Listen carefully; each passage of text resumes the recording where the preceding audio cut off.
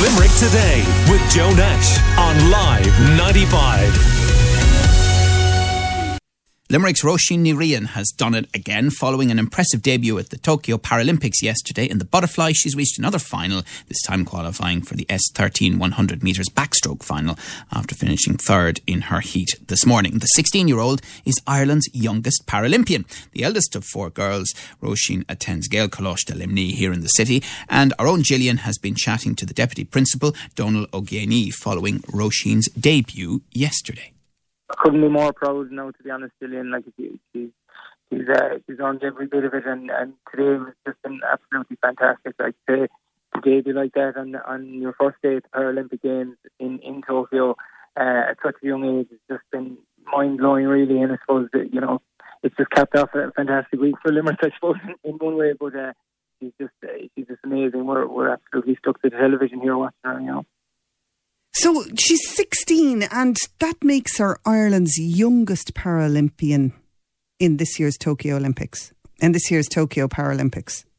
Yeah, and look, I mean, to know her, like, I mean, she's very much, I've no doubt she slots in well with the team there over in Tokyo, and, she's, I'd imagine her coaches are probably in awe of her and her coachability and the way she engages with her learning as well. Like, it's just been unbelievable. Like, we've been following her obviously for a long time, but I suppose she burst onto the scene there around Easter time when she was over in Italy, and making the minimum qualifying standard for the Olympics. And then after that she went out to Madeira out for a training camp, and we had our fingers crossed then for the most of the summer, even though we kind of expected her to make the team. I suppose you never know when the selection process is involved, but she's proved all the selectors right there today, and she's made us unbelievably proud. And to qualify for a final in your debut race has just been unbelievable, and can't wait for it now.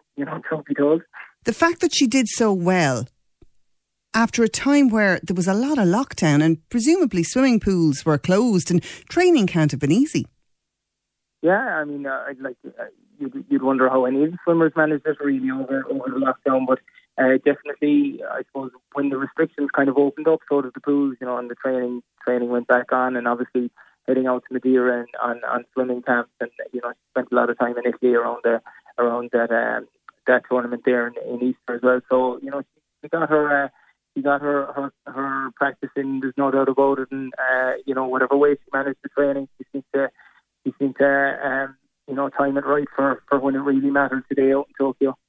What kind of a student is she, Dahi? She's a fantastic student, very diligent.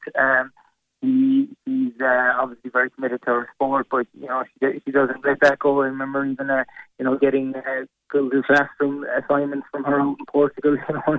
You're trying to tell her to rein it in and just focus on her swimming while she's out there. But she's very, very diligent, and she'll be going into fifth year now this year, and her focus will obviously be still on her swimming, but she's a very diligent student, and never ever seems to slip despite her commitments. Will the school mark her achievements in any way? Oh, I'm sure we will when she comes back. We'll stay in the background now for a while and let her get on with the business at hand. She's her own goals to meet and her own goals to achieve, but we'll mark it when she comes back, no doubt. Yeah. Is there a Gael Colosh, the teacher over there in Tokyo as well? Yeah, Naomi Carroll there from Cratloe was on the Irish hockey team that was out in Tokyo a couple of weeks ago.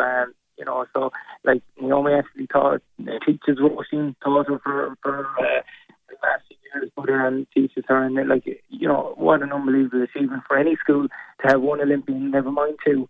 And to have one as a teacher and one as a student we're absolutely beaming, exploding with pride from the two of them. It's amazing, The big piece of news, of course, about your school as well recently was the new campus.